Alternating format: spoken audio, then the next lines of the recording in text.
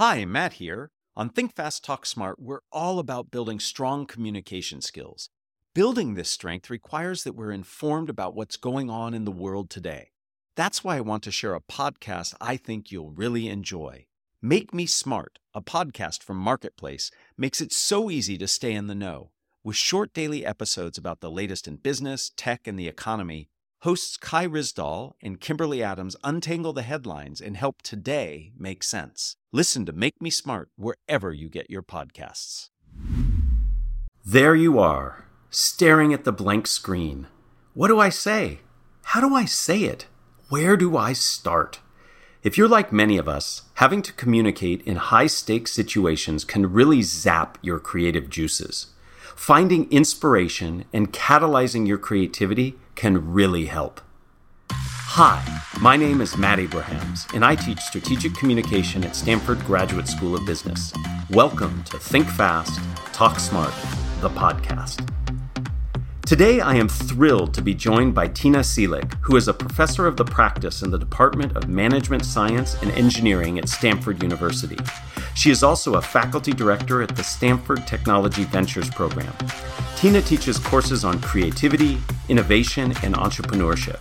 She is the author of many books, including Creativity Rules, Get Ideas Out of Your Head and Into the World, and Ingenious, a crash course on creativity.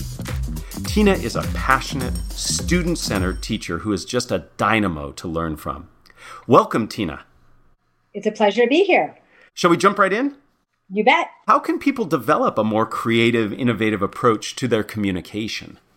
This is really, really important. I know that you think about this a lot, and what I'm going to tell you probably is something that you think about all the time, but my world opened up dramatically when I realized the power of storytelling. Sure. I saw people who were great communicators, but what I didn't realize is how they were using storytelling to really effectively get their message across. So at this point, I teach storytelling tools and techniques and the power of storytelling in almost every one of my classes, because no matter how exciting your idea is, if you can't tell a story that truly engages other people and make people feel excited about the idea, the whole thing is going to fall flat. So what are one or two of the things you teach in that storytelling that really could help everybody listening in? Great. So I'm a huge fan of the story spine. Are you familiar with that? I am, but why don't you share with others? Yeah, so the story spine is super simple. It starts out like this: once upon a time and every day. And of course, that sounds familiar, but it essentially sets the stage for where you are now. Once upon a time, and you describe the problem and the consequences of that problem. And then after that is until one day. And that is your intervention. That's what you're going to do that's going to change the plot. And after that, it's because of that, and because of that, and because of that, and because of that. You can have as many because of that. So that's essentially the consequences of your intervention. And it ends with and ever since then. Okay. And so it then paints a picture of the world after your intervention has essentially been adopted by the world. So it goes once upon a time and every day, until one day, and because of that, and because of that, and because of that, until finally and ever since then. Now, it sounds really, really simple, but it's actually quite difficult to do. And so I give my students, I'll give them an opening prompt like, there once was a girl who dreamed of flying. Or, it could be some problem like, there are 500 million people in the world who suffer from some ailment. And I set the stage for a problem and then have them tell a story. And it's really amazing to see them start mastering these skills that allow them to then communicate the ideas they come up with the ideas they come up with in class to really share those ideas in a really compelling way. I really like leveraging the story spine in that way. I use the story spine as an example of the power of structure in communication in general. And what's so cool about the story spine is that it really invites that creativity from the get-go, and it requires you to really stay focused on your audience and their needs. To my mind, one of the most important things of any storytelling is making sure that you engage the audience and make it relevant to them. And that approach that you take puts that at the forefront. So that's really powerful. Yeah, I also, one of the other things I think is extremely important is to think about the hook at the beginning of the Hmm. story. And there's so many ways to have a great hook. It could be a really surprising fact. It can be something funny. It can be a question. In fact, I usually like to start with a question, a provocative question, because it very clearly engages the audience in thinking about, wow, how would I answer that question? That's a really provocative question. So, Tina, I am literally picking up my soapbox. I am putting it down and now standing on top of it because you just touched something that is so important to me. I am on a personal mission to have people stop starting their presentations and meetings with, "Hi, my name is," and today I'm Yes. going to tell you about. That is so banal, so boring. And what you just mentioned about how to start in a provocative, engaging way can dramatically change an interaction, a communication, and it certainly helps in storytelling. So thank you for giving me an opportunity to share that we have to change the way we start because it puts people in a position of passiveness and disengagement if we don't do it So right. I completely agree. In fact, here's a fun thing that you might want to try in your classes Mm-hmm. as well. Just a couple of years ago, we started a new program, and the students would go around the room and introduce themselves. And they do this like, "I'm Joe Schmo, and I study this, and my research is that," and everybody's snoring. So we switched around. One of the students started using a different framework, and it caught on. And this is the framework. She started out saying, "Imagine a world where," and then she would talk about, imagine a world where we travel to space as frequently as we get on an airplane. And then she'd say, "And my name is so and so, and this is what I'm excited about, and this is what I'm studying that's going to help me get there." And so we now do that in all the introductions. The students all have to start out with what they're passionate about. Imagine a world where, and then I they have to start with that before they tell anyone who they are or what they're studying. I love that. I love that. And it dovetails nicely with what I teach, which is start like you're an action movie. All action movies start with action, and then you learn the title of the movie and the credits. And what you're doing in those introductions is the same thing. Start by getting people passionate and engaged, and then you can introduce yourself. I love it. I love it. So my next question has to do with what we spoke about in the introduction to this podcast, about feeling stuck, about how and where to start when we create a high-stakes communication. What advice and guidance do you have for sparking our creativity and getting us started in on our communication? Yeah, that's a really good question. As with most problems, the best place to start is with really understanding the needs. And this starts with asking questions. Hmm. So, sparking communication starts with asking why, or what, or how. And so, having a mindset of curiosity opens the door to great communication. And the more questions you ask, the more you learn, the more engaged you will be with others. Yeah, I think a lot of us go into these things saying, I have to say all this, or this is my time limit, and I feel a lot of pressure. And I really like this idea of asking questions. Do you have other advice on question asking? Oh my goodness. I spent a lot of time in my classes teaching students how to ask questions. Uh, Hmm. the question you ask is the frame into which an answer will fall. And this might Huh. sound like, what are you talking about? But I can give you some really interesting examples that hopefully will just like blow your mind and make you realize how powerful this I is. Do you would want me love to for give you you an to do example? that. I'd love to hear some examples because that statement about the frame sounds very Zen-like. So I'd love to hear what it It means. is actually. It's so core to everything we do. I can give you several examples. In fact, let's start with a simple example. Okay, I could ask you to build a bridge, and you can go off and build that bridge, Mm-hmm. or you could come back and say, "Well, Tina, why do you need a bridge?" And I'd Mm-hmm. say, "Well, I need a bridge to get the other side of a river." And you go, "Wow, well, there are lots of ways to get to the other side of the river." I mean, Matt? How many other ways are there to get to the other side of the river? What could you do? I could think of 3 or 4 different ways right away. Get a boat, swim across, things like that. Right, exactly. A tunnel, a hot air balloon, all sorts of ways to get across. So if I ask a question, do you want how to get across the river? It's a really different solution set than how do you build a bridge. But my favorite example is when I use in my classes where I have the students come up with all the things they hate about their suitcase. Of course, we're Oh, not using as many suitcases right now, but we're not traveling as much. But say, what are all the things? And they quickly make a list of, oh, it's too heavy. The clothes get wrinkled. The wheels get locked. The handle doesn't work. All sorts of things. It's not the right size.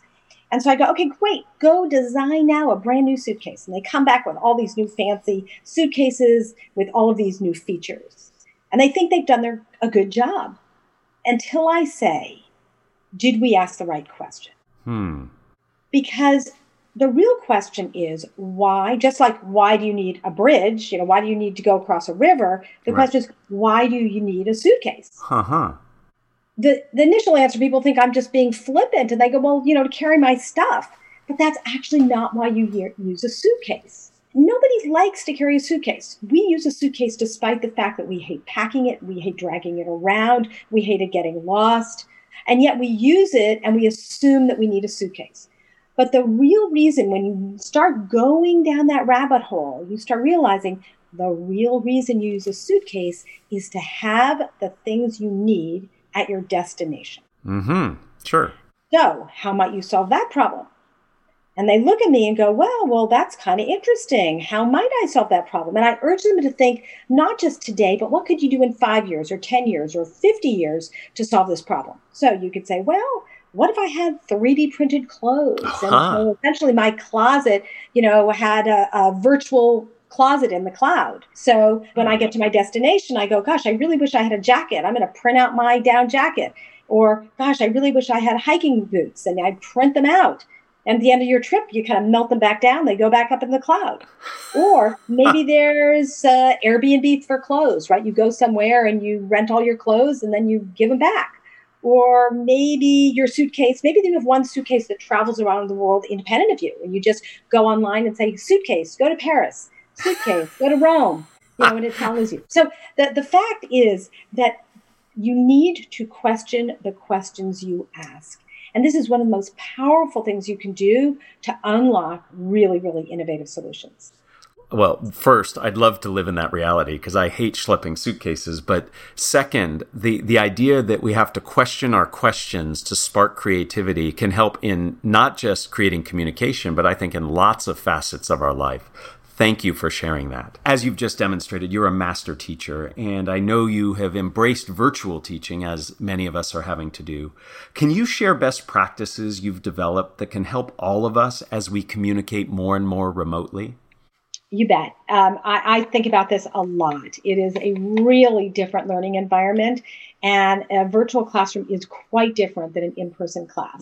I'm trying to figure out how do I make that experience as powerful as possible for the students. And one of the first things you have to think about is setting the stage, right? And when you go into a classroom, and it's one of the reasons I teach at the D School, is that the space is so great and I can set the stage for a class. But since I can't do that online, how can I set the stage? And so I do it in a number of different ways. One is I always start my classes off playing music. And I play some upbeat music so that everyone starts out actually sort of like dancing. Everyone's bopping around before we start the class. It sets the stage. It sort of allows us to know we're now moving into the classroom. And then we turn off the music, we start. The other thing is I often have the students, we all decide where we're going to go. They're like, okay, this week we're going to meet in Antarctica.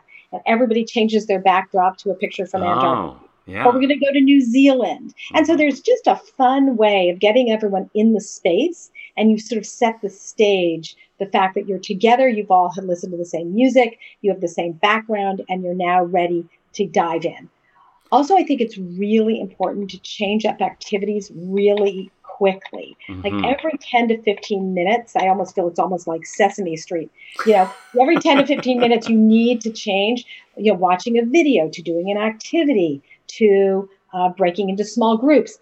Folks get bored looking at a screen if things are static. So you need to plan a lot in advance. I view myself as more of a producer when I'm planning an online class. There's a tremendous amount of thought that goes into essentially scripting the whole experience. So the point about setting atmosphere up front, I think can make a really big difference. You're doing it with music and common backgrounds, but just taking time to think about how do we set the tone for what we want this communication experience to be like is really important. And your colleague, Bob Sutton, and I talked very similarly about switching things up every 10 to 15 minutes, and that's really important. And that notion you mentioned actually was just something I highlighted recently when I was asked about teaching and presenting virtually, and that notion of being a producer. So we often think, hey, I just have to focus on my meeting contribution or the agenda or my presentation. But when you're presenting virtually, you have to have this other task to focus on, which is the production aspect, the timing of it. When do I do things? Do I have things lined up? So it can be an added burden, but if done well, it can really change the engagement, and the whole interaction can be much more powerful and memorable. Exactly. One of the other things I do is I always have a check-in with the students. And it's interesting. I used to do it in my classes where we'd stand in a big circle and everybody would say a sentence about what's going on in their life. And it might be, oh, I'm going to go to Yosemite this weekend, or I've got a big exam after this, or I just have a job interview, whatever it is. But guess what? I can do this now on a Zoom whiteboard, and it happens really efficiently. Everyone can kind of populate it. I can ask a different question, like, what are you looking forward to? Or what's your best quarantine treat? And people will quickly populate it, and you get this wonderful snapshot of where everyone in the class is at the moment. I again, it's bringing people into the room, setting the tone and the mood. Exactly. And you and I were talking about, just before we started recording this podcast, this notion that people are so focused on the deficiencies and the things we're missing in the virtual environment, when in fact there are some things that can actually help. And that notion of using a tool like a whiteboard that's collaborative is something that would be really hard to do in person, yet virtually we can do it. So taking time to embrace what this environment can allow us to do, I think, is also very important. I couldn't agree more. There are some things that actually work much better online than they do in person. And of course, there's some things that have been, sacrificed, but to look at the things that work well as opposed to things that don't. Absolutely. You have had amazing opportunities to interview and work with lots of entrepreneurs. Do you have any key insights or takeaways that you've gleaned over the years that you could share with us that we could benefit from?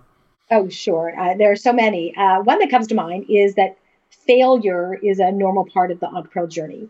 Mm-hmm. And that if you're doing something that's really innovative, really hard, that no one's done before, there are bound to be false starts and missteps. So you need to be prepared for setbacks, and you need to think of failure as an opportunity to redirect your energy and attention. And that's really important, is having a mindset of resilience and bouncing back. Another one is, in the end, all you have is your reputation.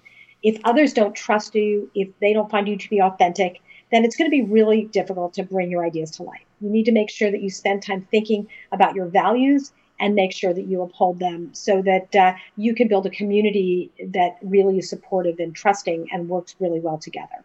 Mm. And my favorite lesson is that there is a huge benefit in seeing problems as opportunities. And with that mindset, the world is opportunity rich. It's full of possibility. Essentially, entrepreneurs are ultimately optimists who are able to see and seize opportunities that others don't immediately see. In fact, if you come to our office at the Stanford Technology Ventures program, you'll see painted on the walls in very big letters, every problem is an opportunity. The bigger the problem, the bigger the opportunity. Mm-hmm. And on another wall, it says, entrepreneurs do much more than imaginable with much less than seems possible.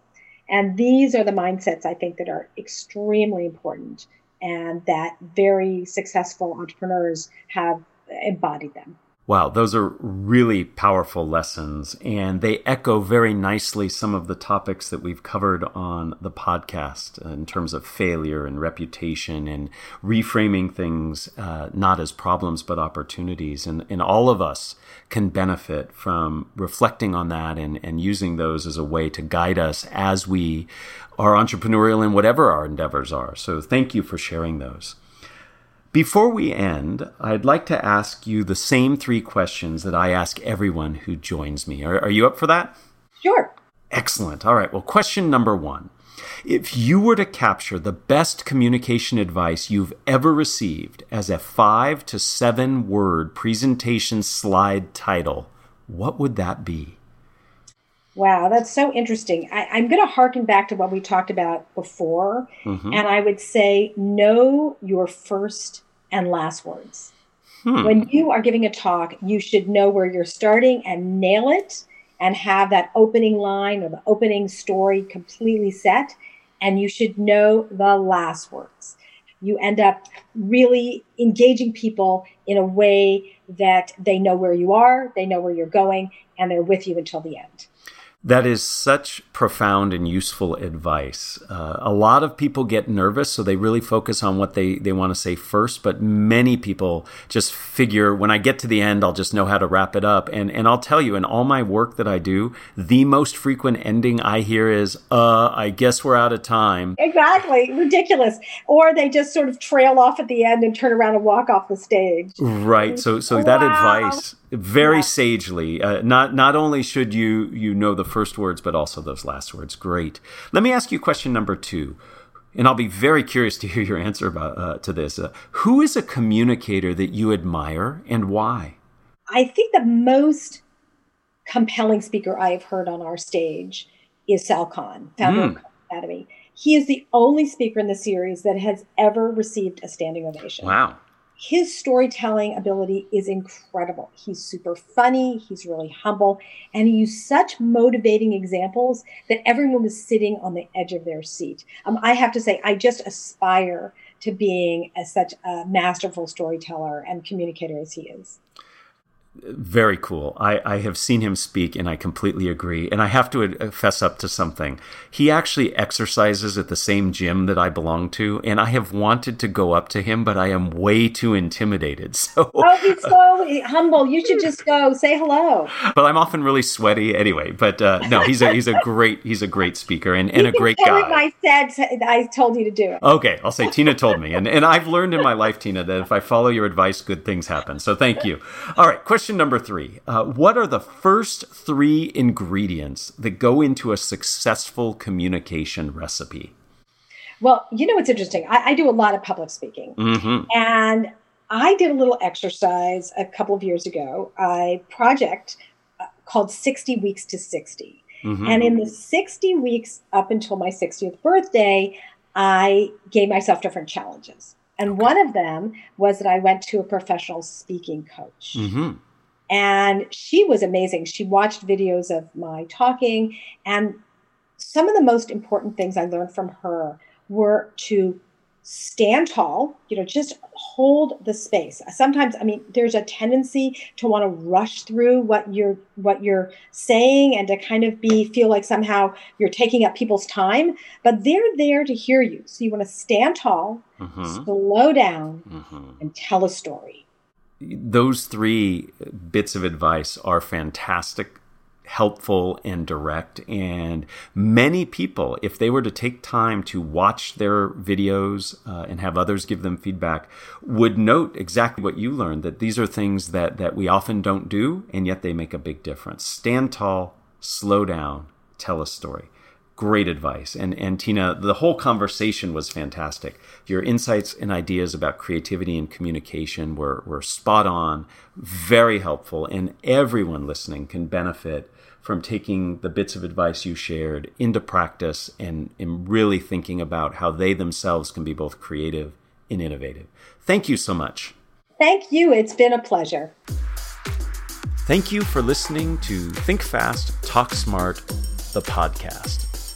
To learn more, go to gsb.stanford.edu. Please download other episodes wherever you find your podcasts. Hi, Matt here.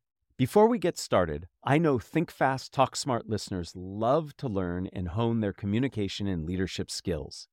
Here's a fantastic opportunity for you. Stanford Graduate School of Business offers over 50 executive education programs, in person and online, designed for leaders of all experience levels and career interests.